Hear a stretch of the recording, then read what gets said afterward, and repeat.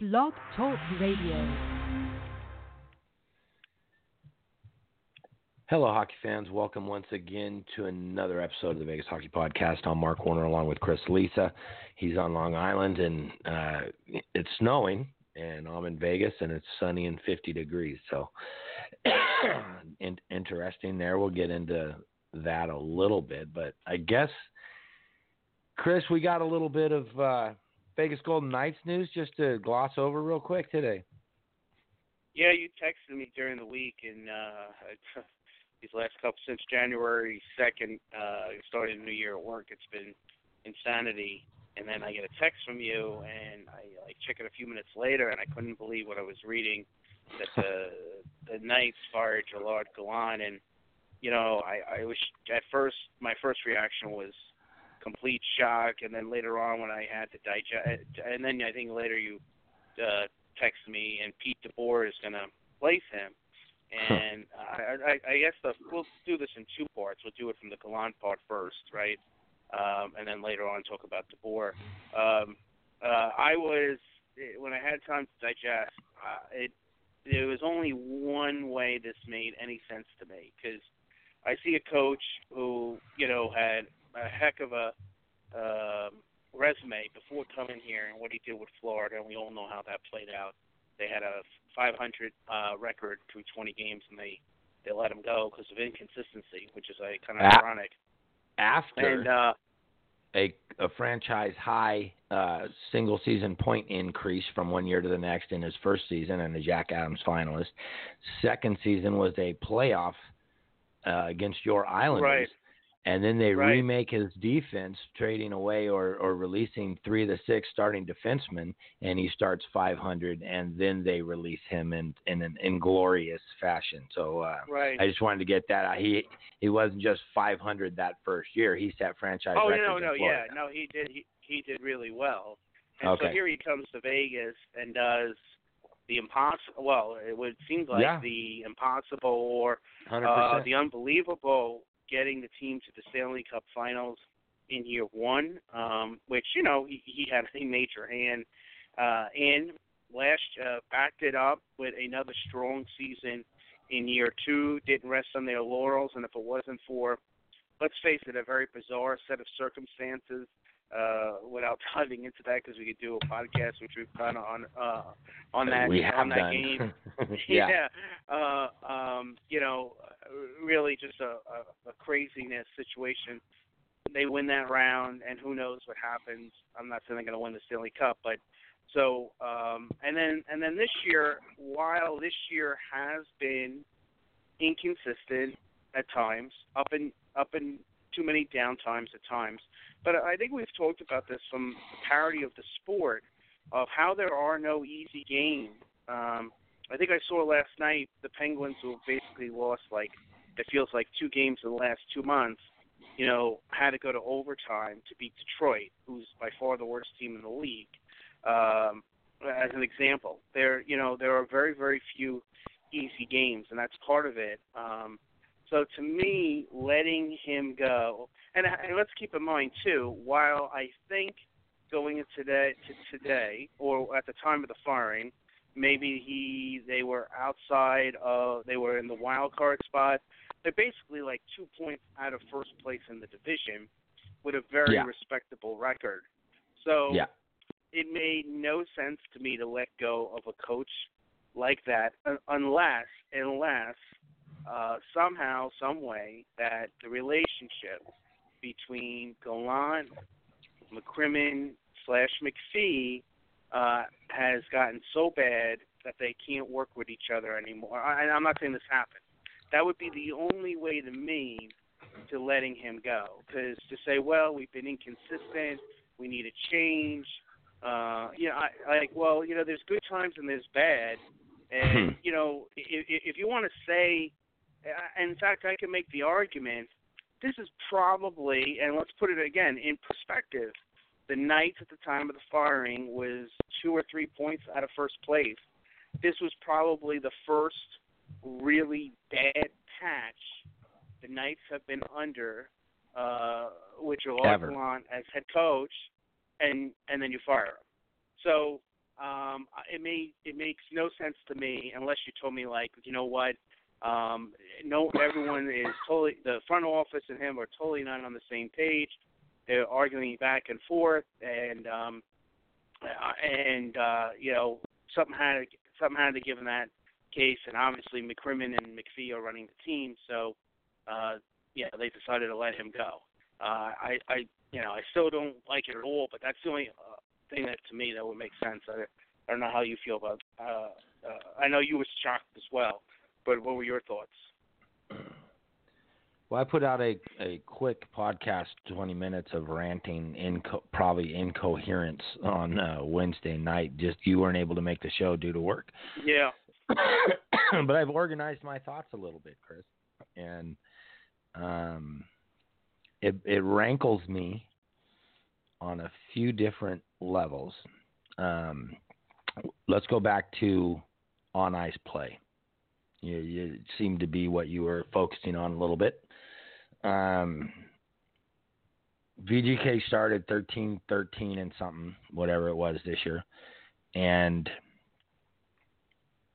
due to a coaching change on the defensive side of the puck, where they switched from a man-to-man style defense to more of a zone read type of defense, that was when the Knights' play turned around, and it was 13-4-2 and in first place before the 4-game slide. Two of those teams, St. Louis and Pittsburgh, you would agree are upper echelon teams. Two of them were not. Yeah, and they're red hot too. And red hot. Two of them, the Kings and was it Columbus? I would say bottom third at least. We know the Kings are bottom tier, but Columbus had been on fire. They were up and coming. So let's say two upper echelon teams, one real hot team moving up towards that echelon, and one real bad team. Let's say that. And they went 0-4 in that stretch. So far on, and I'm just talking about this season. I don't have to get into Gerard Gallant's resume. Everybody knows he's done he's done things that have never been done, and most likely will never be done again with this expansion team. Excuse me. That speaks for itself. That first year run should have bought you 5 years of ups and downs, in my opinion. Unless the players went to management and said, we can't work with this guy anymore, which I freaking highly doubt happened.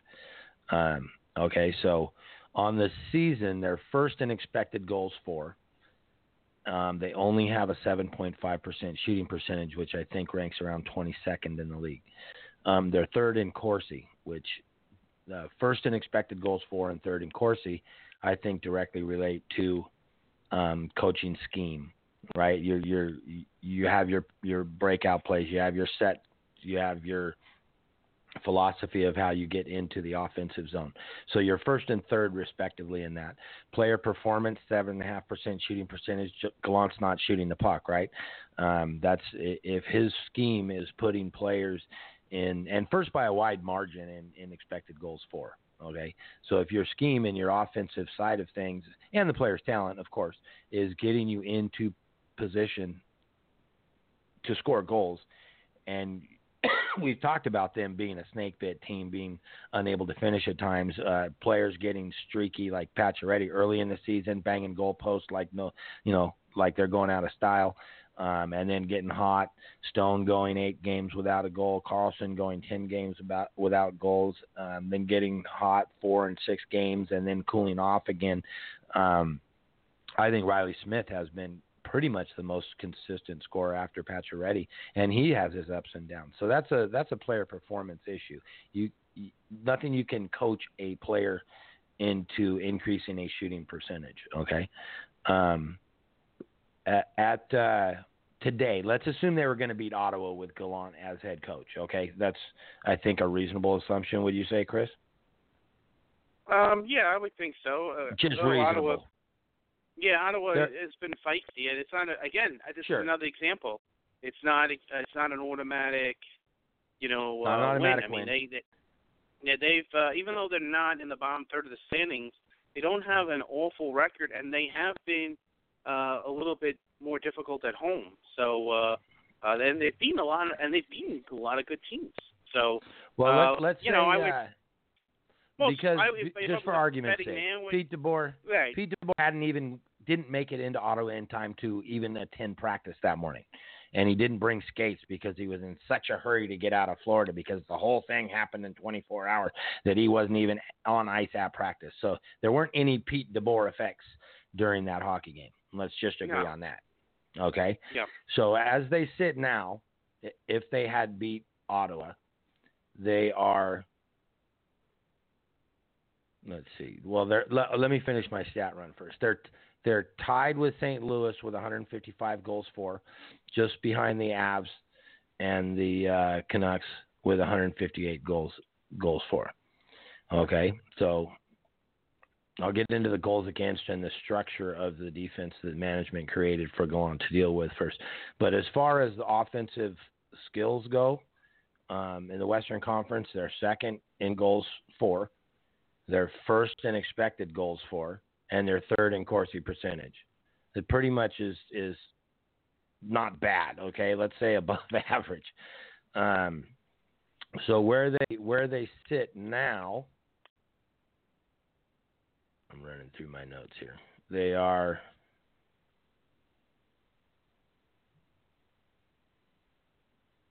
I made a lot of notes.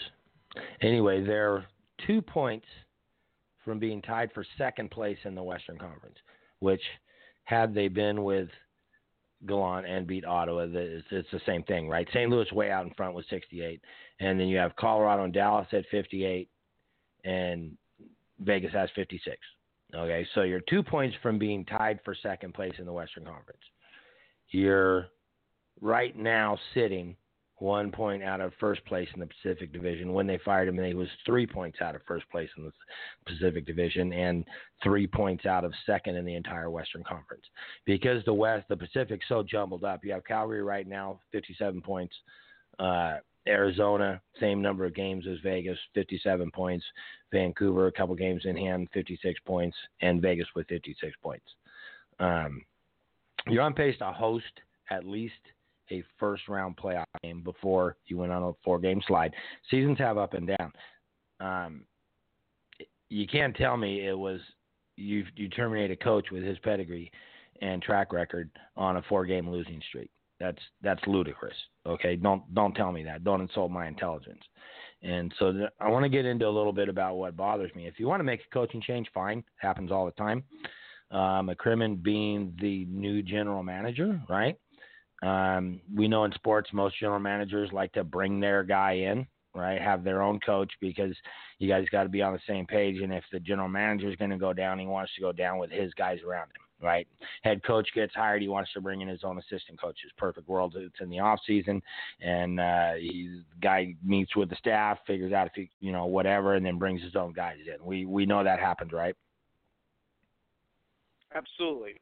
But keep in mind, McCrimmon got promoted in the organization where Gallant was the coach. It wasn't like McCrimmon came from the outside, so it wasn't like when he got promoted that meant like Gallant was on shaky ground. I mean, absolutely.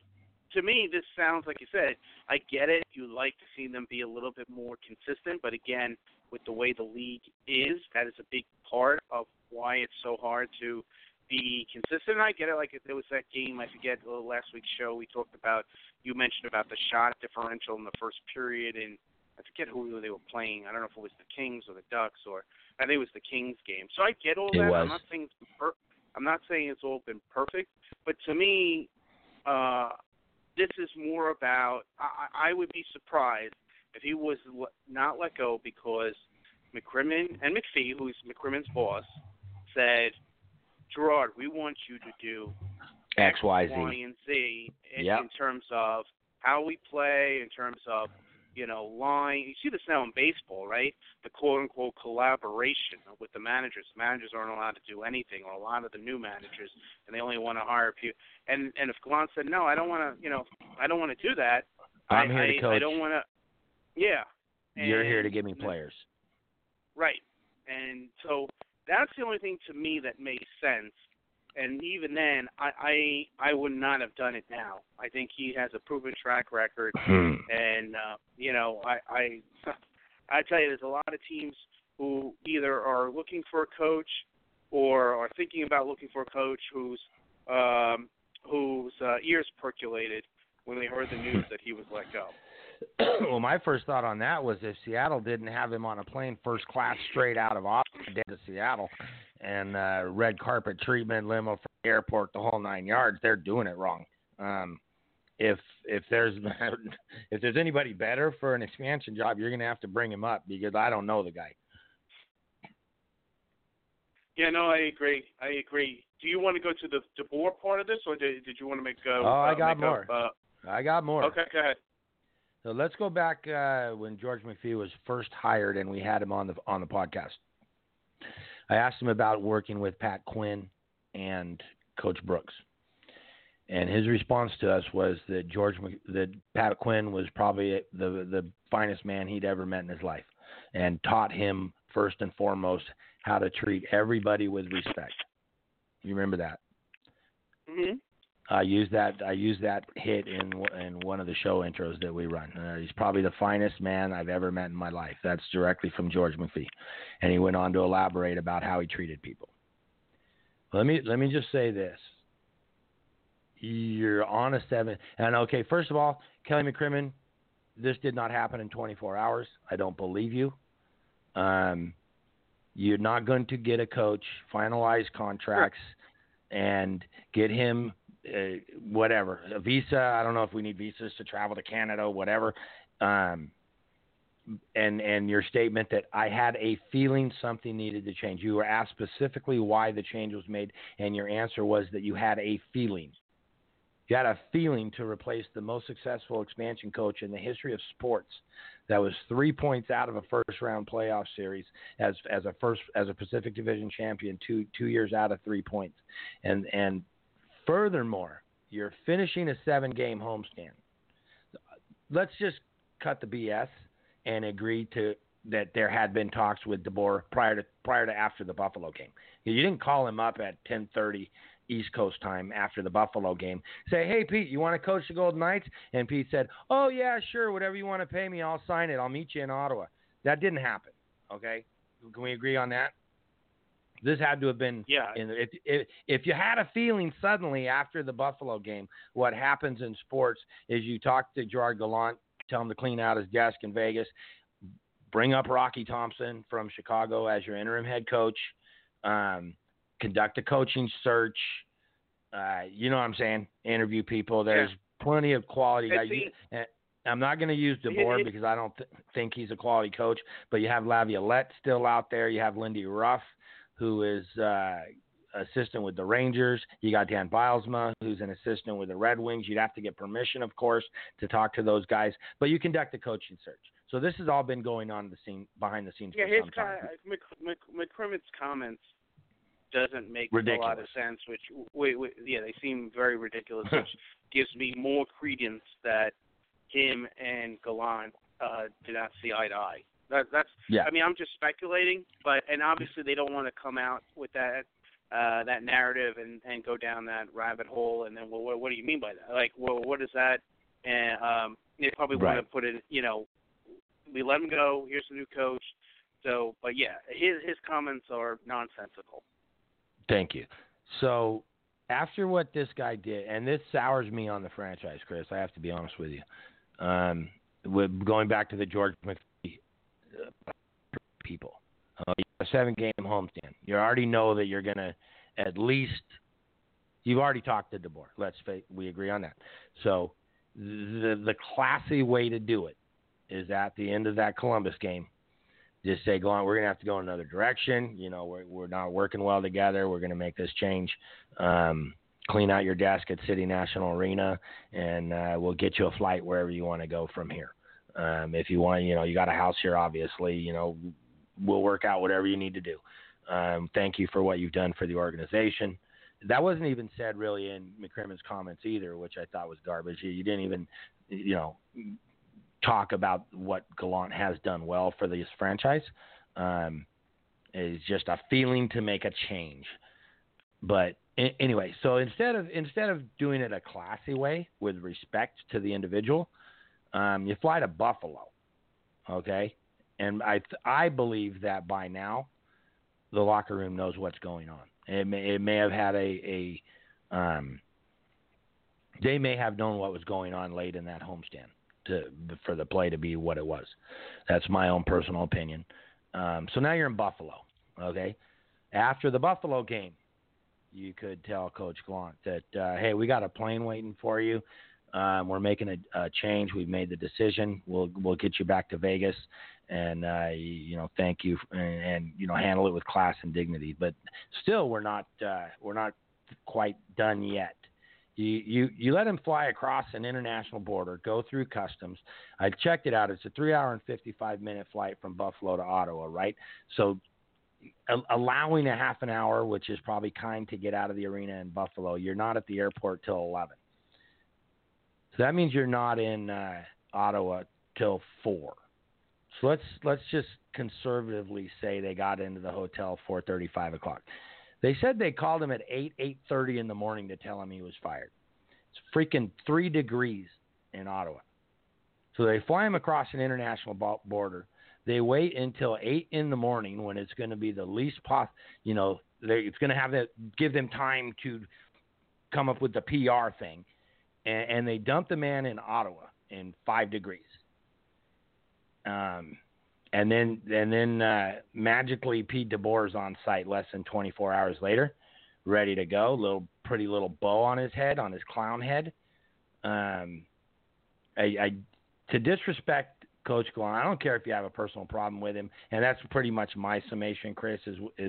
Independently, we've come to the same conclusion that there was a personal working relationship that fell apart. And well, I don't know if it was a personal. It might have been like, and to be fair to McPhee, he might have wound up being referee. And if that was the case, I don't know. And this must happen in years past with other teams, basically, and say, look, we said we were going to do this before the season started, or the coach wants to go with this, and then you can reevaluate at the end of the year. Maybe they felt like if they didn't do something now, the season will be lost.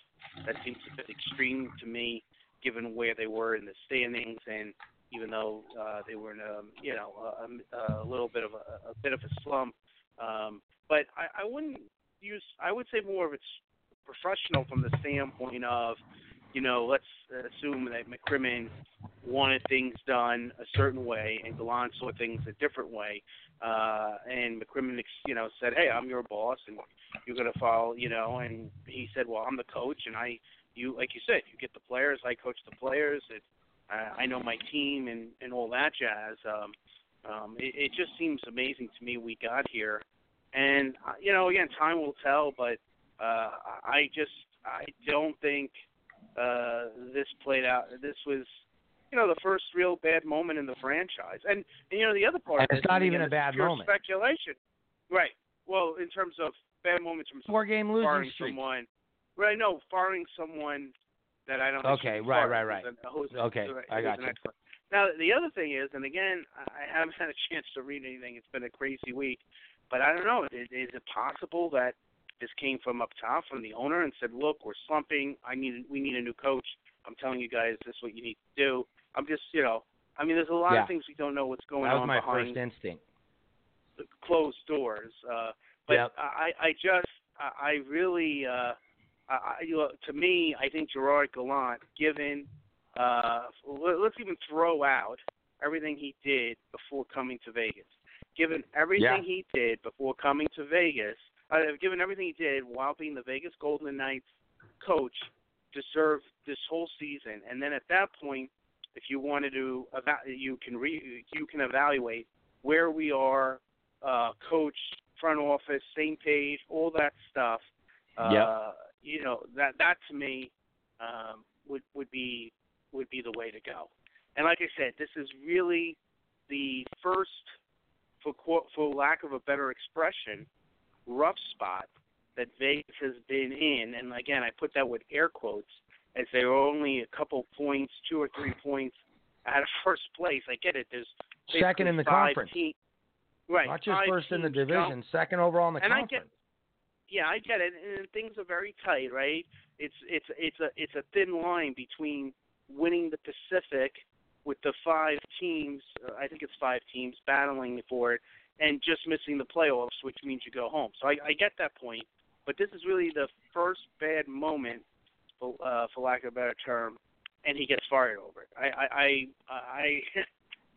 I'm a bit baffled by that. Yeah, well, let me get my last point in here before we talk about some of the other things going on in the NHL. The management is... Well, I want to make a point about DeBoer, too. Whatever. I think that by hiring Pete DeBoer is a testament to an arrogant and tone-deaf with respect to the fan base. I'm going to hire whoever I want. We know that our fan base hates this guy. We know that our players hate this guy. But I'm doing what I want, and I don't care what the fan base is going to think. So we'll get to that in a second. The management who fired Gallant is the one who built the team. They were the ones who gave patches, and I'm not saying any of these contracts are right or wrong. I'm just stating facts. Facts don't care about feelings. You paid Fleury. You paid Theodore. You paid Marchand and Carlson. You brought in Stone and paid him. You brought in Pacioretty and paid him. You brought in Stastny and paid him. And now you boxed yourself into a corner where you were forced to let Gusev go for picks. And you were forced to trade Eric Holla and Colin Miller, 2 of your franchise starting players that went to the Cup and brought that experience to the locker room. And you know that I'm a big believer in Cup presence in the locker room, and those 2 guys had it. You traded Colin Miller, who's a legit 4-5 D man, and he run the unit on the second power play. Heck of a strong shot, very quick, could skate the puck out of the defensive zone and start breakouts.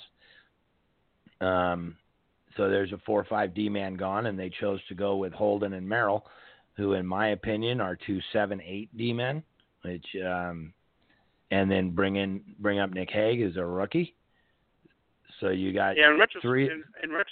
They would have been better off trading Cody Eakin. You think? Coming off a career year. We got year. 7 centers on the roster. Yeah, and then let Cody Glass play his third-line center with Tuck and Gusev, and bada bing. Anyway. And all those things happen. I'm not critiquing this. I'm sorry to interrupt. It's because, when they traded for Stone and signed him to that number, there was going to be dominoes for the salary cap. 100%. But in retrospect, and knowing that if he could follow up with another strong year, they were not going to be able to afford him even if they wanted to with the cap. So in retrospect, they would have, like you said, with the depth that they had in the organization at center, they would have been much better off keeping Miller. I think that the cap numbers are very similar, and trading Eakin. I probably could have gotten more for Eakin. Yeah, maybe. when we talked about this team in the preseason, that was the one concern we had besides being able to rest Fleury was the depth on defense because of the moves that they made. So so that's the long-term, long view of how we got to where we are, and that goes back to what I was saying earlier with Vegas is tied for second overall in the Western Conference with 155 goals for. Well, they have 151 goals allowed. They only have a +4 goal differential. There's 9 teams in the West that have fewer than 151 goals allowed. And that's a direct relation on why they're struggling and a direct relation on the defensive core that Gerard Gallant was given to work with by this management group. And now short term, they've had injuries this season. We've had Zekoff on a 20-game suspension. Recently, in that 4-game losing streak, they had just lost Cody Glass. And then Marchand goes down. And they have Brandon Perry and Zekoff down in Chicago. They got Lucis Alvenes, 8 goals, 25 assists, 33 points. As a centerman, could have called him up to replace Glass. You got Curtis McKenzie, a left winger, 13 goals, 13 assists, 26 points in 40 games. You could bring, and by the way, they're both shooting significantly higher than the players on the roster right now with 16 and 11% respectively. those two guys could have got brought up, but what did they do? They didn't bring anybody up, and the coach is pretty much forced to use John Merrill as a left wing in a game because of the roster that they've handed him. So this fall guy set up to fail? I don't know. Those are strong words, I know, but if you have four players that, let's face it, Lucas Alvenis isn't an NHL player right now, but he's a highly touted prospect in the team. Curtis McKenzie, you give Marcia shows a left wing and Cody Glass is a centerman. Instead of putting John Merrill on left wing and moving Tuck from right wing to left wing and forcing Gallant to make those kinds of line changes, you'd call a couple guys up and let them plug and play and leave the rest of it the same.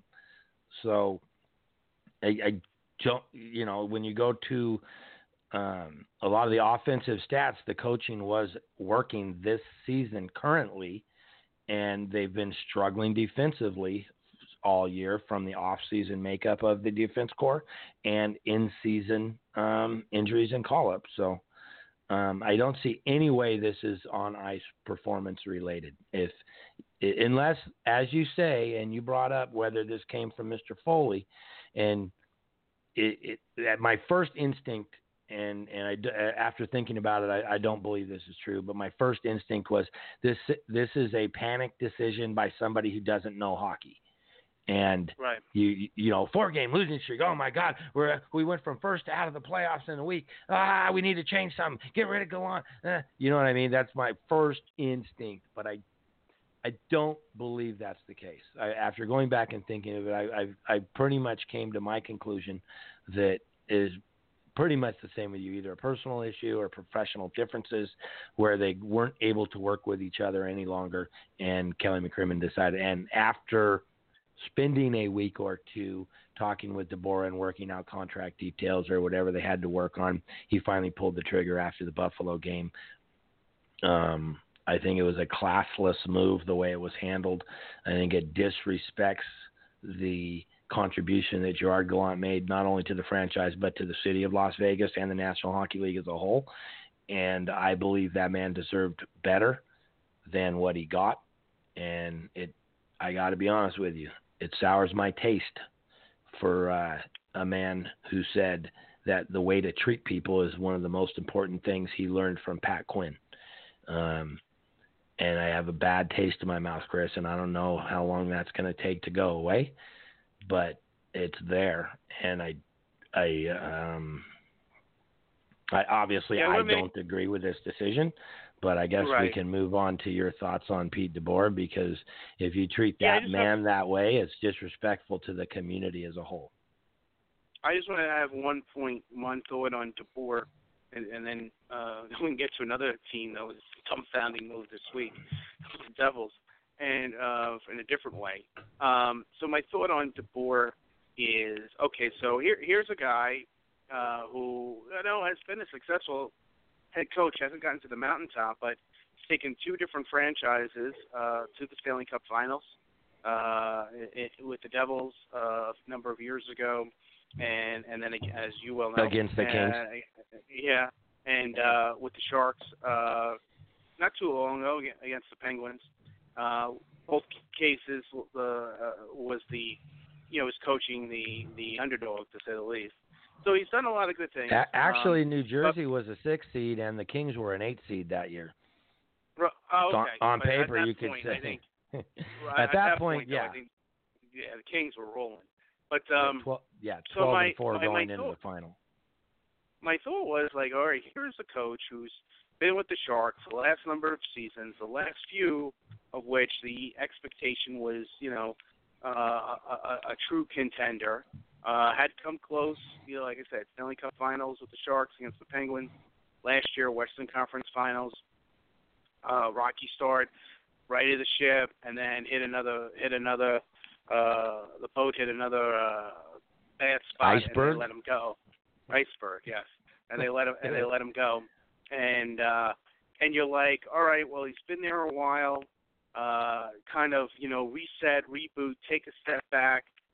And now, I want to think when was that? Early December or so, I think. So it was a little Just over a little month over ago. a month. Yes, sir. Okay. And to me, to bring a guy who's been in that, and I get it. He knows the division, right? He's been coaching in it for quite some time. He knows the Knights roster probably pretty good because they've been rivals these last couple of years. So it's not like he's coming from foreign land, if you will, in this regard. But I just felt like, if at the end of the day, at the end of the season, and they wanted to make a change and then go to Pete DeBoer, I get it. But now he's going to come in midstream. What is his philosophy is going to be? Well, obviously it's going to be lockstep and barrel with the front office. I just think it would have been better off, and I know Nashville did it with John Hines, with the Devils' old coach, so time will tell how that plays out, and time will tell how this plays out. But I don't know. I just think it would have been better this should have been an off-season move, and I just wonder what kind of impact he can make, midstream, if you will. So I guess time will tell, but I didn't love that aspect of it, but clearly they're very high on Pete DeBoer. So well, they've made their bed, sir. Yeah. This is now on management. If this team continues to, I don't know. How many I years can't did think. DeBoer get? Did that get announced? No. I think, and I even think that there's something that when you're, when you're fired in the National Hockey League, I saw this somewhere. I don't know if it's true. That when you're fired, then if another coach hires you, that some of the details, if not all of the details of the previous contract, somehow have to be met. They didn't release price or tenure as far as years on the deal. If they had to do a completely new deal, or if the old deal he was under, and which I don't know the ins and outs of how that works. I just saw a couple reports that if you're fired from a contract, you are still being paid. I believe they don't just get to not pay you if they break their contract with you. The balance of that contract is due. So I'm not sure, Chris, 100% on the ins and outs of that, but it was not released in the media. Yeah. Well, we're gonna monitor pretty closely how this will. Shakes out more. I want to get to the Devils, who is another dumbfounding move this week. So, here are the Devils, right? Who, really a lot of things go wrong. They kind of go a little bit of all in with they trade for PK Subban, and in the off season they sign Wayne Simmons. They trade for Gusev. They think with the couple, healthy Taylor Hall, Isher getting better, the number one pick, that they're going to be a playoff team. And I get it; it all goes south, and fire the coach and whatnot. And they, realize, which they should have been on top, realize this sooner, but they finally realize around sometime in November they're not going to be able to re-sign Taylor Hall. So, but in the meanwhile, the owner of this team is not happy with the general manager. So here it is, the Devils at a very critical juncture of their franchise, that they have the former Hart Trophy winner from a couple of years ago who's going to leave. So you have to trade him and get the best deal that you can get for him. And the person who's going to orchestrate that move, you fire a month later after he makes that critical decision. Now, I'm not saying that Ray Shero did a bad job on the whole trade. I think he probably got market value, which was a first-round pick and as many secondary assets as he could. And he got, I think, a third-round draft pick that could become a second, and then he got 3 secondary prospects. Good prospects, not blue chippers. So I think, but that makes absolutely, if I'm the owner and I'm like, I'm not sure, I think we have a problem at the top. I'm thinking about replacing my GM, and I'm going to let him make the Taylor Hall trade. That makes no sense to me whatsoever. Yeah, the only thing I can think of is that he had to go to he had to go to ownership and say, look, we need to spend XYZ to get player ABC in here in the off season because we want to keep player H, right?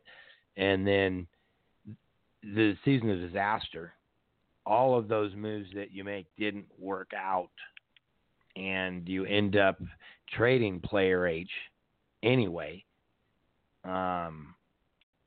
As a result, you're on the hook for, and I don't know what the Subban contract was. He's still under contract. That was a trade, but the Wayne Simmons deal and the other players that he brought. Simmons was a 1-year deal at $5 million. 1-year deal at $5 million. But a 1 year. Yeah, Subban's making over $9 million. How much longer does he have on it? 2 more years? I wanted 2 more years after this one. Yeah.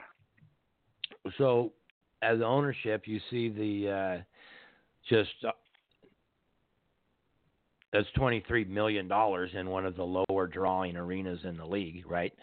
And ownership's like, okay. And then there were a couple other people they brought in too, I believe. So you're looking at $23 million in 2 years with Subban, and the player that you were trying to keep is gone. Now,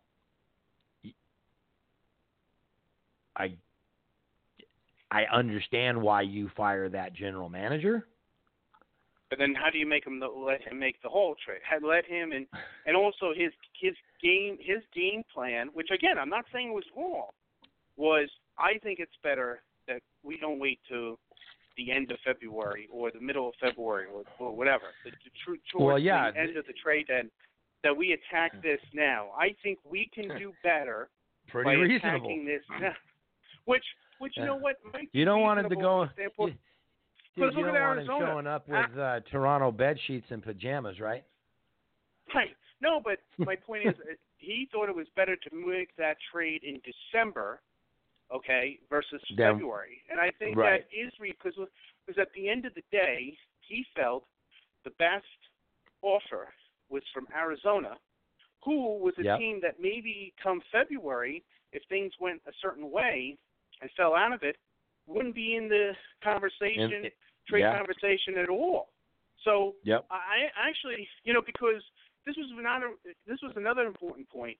No, anyone who really wanted Taylor Hall, which there were, I guess, a half a dozen teams, 6 to 8 teams, somewhere in that range, they all knew this one thing, that this was by far the best rental forward that was going to be on the trade market between now and February.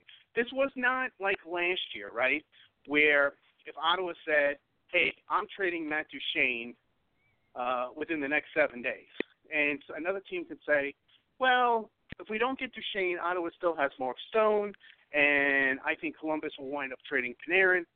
Everyone knew this year that after Taylor Hall, in terms of scoring forward, that the next probably best guy I would say is a Chris Kreider, who's really good, but not Taylor Hall.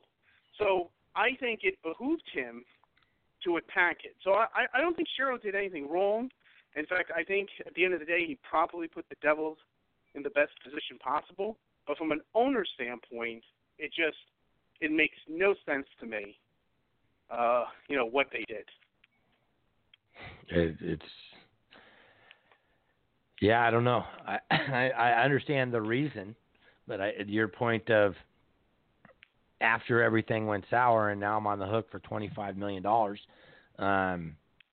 how do you then let him, unless, you got to go through ownership to get trade approval. Maybe he went to ownership and goes, well, here's what we're being offered. And ownership said, yeah, okay, that's a good packages we're likely to get. Let's take that and approve the deal. If they thought that wasn't going to be a good package, they would have said, no, keep shopping, or nope, you're fired, or any number of things. But I mean, you got to believe that ownership was briefed on that trade and the pieces coming back, and they said, okay, yeah, let's do that. And then after the dust settles a little bit, you're like, I got this $25 million hole burning in my wallet, and I'm not too happy about it. I need to get Ray in here and figure this out. And then that meeting or series of meetings did not go the way He's like, okay, I want you to get rid of Subban at the deadline. I want you to, and started listing out demands of how to get out of this financial hole. And then they had the difference of opinion on how to move forward. Then you say, okay, pack it up and go. I could see that scenario playing out. Yeah, and as much as, I mean, at the time, I'm trying to remember in our preview show, but like, for instance, I'm looking at my Hockey News yearbook right now for this season, and P.K. Subban is one of 4 players on the cover, along with Panarin, Eichel, and Bergeron in terms of the East. And I believe a lot of, in reading a lot of the predictions going into the year, curious of where people thought the Islanders would finish, I saw a lot of people thinking that the Devils were, if not a playoff team, right on the cusp. So this wasn't like when they did trade for Subban, even though I was thinking to myself, you know, I think the Devils are 2-3 years away, that this franchise is about, you know, Eichel, Hischler. I even felt at that point, even if they could re-sign Hall, they would be better off trading him. But, you know, a lot of other people didn't feel that way. So it wasn't like at the time of the deal, like, oh, what are the Devils doing and this and that. A lot of people, you know, applauded their moves. It turned out that it didn't work out, but anyway, you know, and look, Tom Fitzgerald, ex-Islander, by the way, who's the interim GM, who's been rumored to get a full-time GM job, you know, I don't think it's going to be overly complicated for him with the Sammy Vatanens of the world and, you know, Wayne Simmons and Miles Wood, who has another year to go, and Kyle Palmieri, who has another year to go, because I think the die has been cast that this team is looking towards the future, that they now realize, you know, we are 2 or 3 years out, and we're going to build with Hischler and Hughes going forward. And, you know, those deals are going to be about getting the best packages of draft picks and prospects that I can get, you know. Sure. So, you know, and quite frankly, I think without patting ourselves on the back, I think me and you can do a good job of that. You know what I mean? Like, no, seriously. Like, look, here's the deal. Like, Vatanen, no one's going to give up a first-round pick for Vatanen unless they're out of their minds. So, okay. Let's find that guy. Second. Right. Right. We know that unless we win the lottery, that's not going to happen. So what am I going to get for him? I know I'm going to get a second-round pick from somebody. Okay. What can I get besides the second-round pick? So I let it be known, all, you know, the 10 or 12 teams who are looking for defensemen, and I say, okay, guys, you know, auction's does anyone open. want to give up a first-round pick? No one's going to say anything. All right, that's what I figured. Who's willing to give up a second-round pick? You know, all right, 7 hands raised up. All right, well, you got to let me know what else you're willing to give from me, and then, you know, play everyone off. I mean, this is not really overly complicated. Right. But he'll do a good job in that vein. But just to wrap up, well, real quick to week. your point. Yeah, go ahead. That's probably where the disconnect between ownership and Ray Shero came in, was the path and planning going forward after the Hall deal.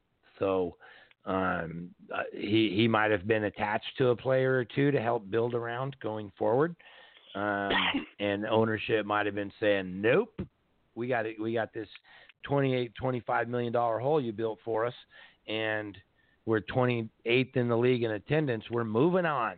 And so then that disconnect happens. You bring Tom Fitzgerald in as the interim, and then you give him his marching orders, and that's the way it goes forward. To your point about how do you let him make the Hall deal, I think that scenario is probably a pretty reasonable way to go. And let me jump back real quick, Chris. I wanted to just mention real quick the importance of Gerard Gallant to the community. I put a poll on Twitter for people who've been here since UNLV and Jerry Tarkanian, as I have been. And I remember winning the championships. I remember going through TARC and the lawsuit against the NCAA and the due process and being forced out of the university. And it was a long, protracted issue. You had the Richard the Fixer Perry photos come out with 3 of the Rebels players in a hot tub together, and it was just on and on and on and on and on. And there's damage to the college, damage to the reputation of the university, damage to the community, and damage to Jerry Tarkanian. And and I'm going to use some analogies here that I know are over the top, and I'm not trying to trigger anybody or anything like that. But the divorce between UNLV and Jerry Tarkanian was like a long, protracted battle against cancer, where it just went on and on and on and on, and everybody could see that the end was coming, and it just wouldn't go away. Okay, the separation from Gerard Gallant is like a death in a car accident, where it's very sudden and very unexpected, and the reasons behind it aren't clear. So I put this poll on our Twitter feed where it says, what separation caused more upset you more, / the community more, Jerry Tarkanian or Gerard Gallant? And I fully expected Jerry Tarkanian to win that. The Golden Knights termination of Gerard Gallant won that poll with a 60 to 40% rating.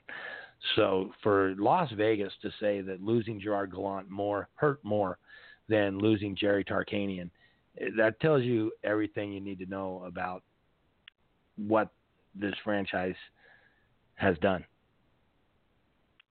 And there's a final point this week, major injury news. Carolina, it looks like they lost Dougie Hamilton for the rest of the season.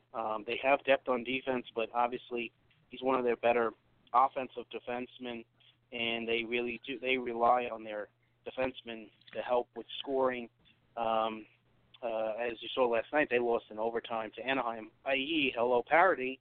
Anaheim, one of the bottom teams, but they play hard every night. And Toronto got bad news this week with Morgan Riley. Not as bad news, but he's out until sometime in March with a broken foot. And we know that they are a team who can ill afford to lose any of their top defensemen. Now, they have a little bit, being in the Atlantic, less, it seems like everyone in the Atlantic outside of the, past Florida, where Florida's in the standings, is, they look like ping pong ball teams, at least for now, unless somebody gets on the street. So they have, more of a easier set of seas to sail, if that's an expression, versus if you're a team in the Metro or a team in the Pacific or the Central, for that matter. But that's a big loss as well. So we'll have to see how those teams move forward, and that's good news for a guy like Tom Fitzgerald, who, because of it, is going to have Sammy Vatanen being a very wanted man from somebody. Oh yeah, I think those two teams jump right to the forefront of. Would you say, just off the top of your head, you think Vatanen's going to be the premier defenseman that may be available coming up at the deadline? Yeah, I think when you look at the teams who are expected to be sellers, he's probably one of the better guys available. He's going to be on the top of the list. And like I said, if you go back and look, no, he's not. It's a cap. He's got like a 9-point-something cap number. No one's going to be able to make that work. Yeah. And he signed for a couple more years. The cap is a nightmare. That's not going to make a trade work. Okay. Go back, one goes back and just looks at the last 2 deadlines and look at all the defensemen traded. I'll give you a guy off the top of my head. Solid, excellent kind of guy. But I was thinking more of a Ron Hainsey, kind of guy. He fetched in a return, I think, like 2 3s or 3 and a 4. So, even a guy like that, it's not a cheap cost. So, I think it's a thin list. Your Kings have a couple of guys as well. So we'll have to watch that. But it's not like it's a great list, and there's not going to be a ton of sellers. There's a lot of teams that are in the mix. So I think New Jersey will do well for Vatanen. That does not mean they'll get a first-round pick for him, but they'll get a couple of nice secondary assets after that second-round pick. They might wind up getting 2 twos for him over 2 years, which will help them because they gave up a lot of draft picks in the second and third round in the deals for Gusev and Subban. Yeah. They traded – the Devils, as of now, do not have a second or third round pick in this upcoming draft, I believe. So maybe they'll wind up getting one from our – With Detroit probably looking to be sellers, where do you place Mike Green if he becomes available? Is he over the hill maybe? He's over the hill? I would say if there was a team that needed a third, has an open spot depth, and he could be on, help them with their power play, but he's not kind of, usually for defense at this point, it's the word defense. It's the defense and the defenseman that everyone's really looking for, and he's not in his heyday as he once was. And I'm not saying he won't be moved, but I wouldn't put him on the same. Like I said, I don't think Detroit really has any of those veterans. Yeah, I don't think they're going to want that real rock solid defenseman. Just like think of San Jose, right? Didn't they traded Justin Braun, right, to Philadelphia? Am I getting me? That's the kind of guys people will be looking for, and it's a very thin list. It is a very thin list. I'm looking through some of it now, and there's not much present, sir. Well, how many sellers are there going to be? What, 6 to 18? How many teams are truly out of it? I mean, like, right? We've got the Kings, the Ducks, that's Senators, where you start. the Devils. Detroit and Ottawa, obviously. Right. But then you look at the teams that are out of it, which is probably somewhere in that 6 to 8 team range. Not all of them have really that defenseman that can be available that, unless they have a guy that they're willing to trade. Like I said, I'm rambling a bit, but at the end of the day, it's going to be it's a thin list. It's a thin list in general, to be quite honest with you. And I think the defense show that. So I think Vatanen will be kind of a wanted guy from teams. Will be. I agree. Same thing with Pajot from that standpoint. They're not elite players, but they can help you in a lot of ways, and it'll be interesting to see. There'll be a lot of teams interested in both of them. They don't have huge cap, shouldn't come into play. So it's really going to come down to who can offer the best package of picks and secondary prospects. Well, all right, that's going to do it for this week of the Vegas Hockey Podcast. Just one more quick news item to clean up. Nick Backstrom signs 5-year extension, $9.2 million per. 32 will be 33 in a year. So that's going to pretty much finish him up there in Washington. Good for him. Good for the player. We'll see what that does to the Caps cap going forward when that kicks in. He got more on an annual basis than I thought he would, but he also took less years than I thought he would. So if you look at it from that standpoint, it probably worked out for everybody. But when it's year 4 and 5, when he's 36, 37, will he be a $9 million player against the cap? No, he won't. They'll be paying for him for past performance at that point. One would think. Yeah. Well, all right. That's going to do it for this week. If everything works out good, we're going to have a show Wednesday for our midweek report. Anything else you want to get to before I let you go, Chris? That's it, and just wish my Islanders good luck in the third period. They're up 4-1. We need some W's before the break. All right, buddy. I won't. That was another point to get into with Gallant. If you just wait through that road trip that you're on, and then they have the week bye, and then the All-Star break, so there's like 11, 12 days off. If you wait until you get back to Vegas and let Gallant go, then he can just clean it up and head to the house, and then you have a full 10, 11 days with your new coach to work on systems and stuff like that you need to, and you're still treating Gallant with dignity and respect, which I don't think the Vegas Golden Knights did. Speaking of the break, that was one more point I wanted to get to, where if you wanted to do it before you went on the road trip, fine. If you want to do it after the road trip, fine. Doing it in the middle of a road trip in Ottawa and calling him in his hotel room at 8:30 in the morning is ridiculous. Anyway, that was my last point, and you mentioned the break, and it popped back into my head. That would seem to make more sense. Anyway, we are on the Hockey Podcast Network as the Golden Knights official podcast. There is a podcast from every NHL team available on the Hockey Podcast Network. So go on over to the hockeypodcastnetwork.com and check out a show from your favorite team, or a team that you just want to figure out what's going on with. Say your team's getting ready to play them in the next couple of weeks, and hey, what has been going on in Florida? Well, there's a podcast for it, and you can find it at the hockeypodcastnetwork.com. For Chris, I'm Mark. That's going to do it for this week, and time permitting, we're going to get with you Wednesday night. We'll have a little bit more flavor of what the new situation in Vegas is looking like. They play Montreal tonight, so that'll be an interesting watch.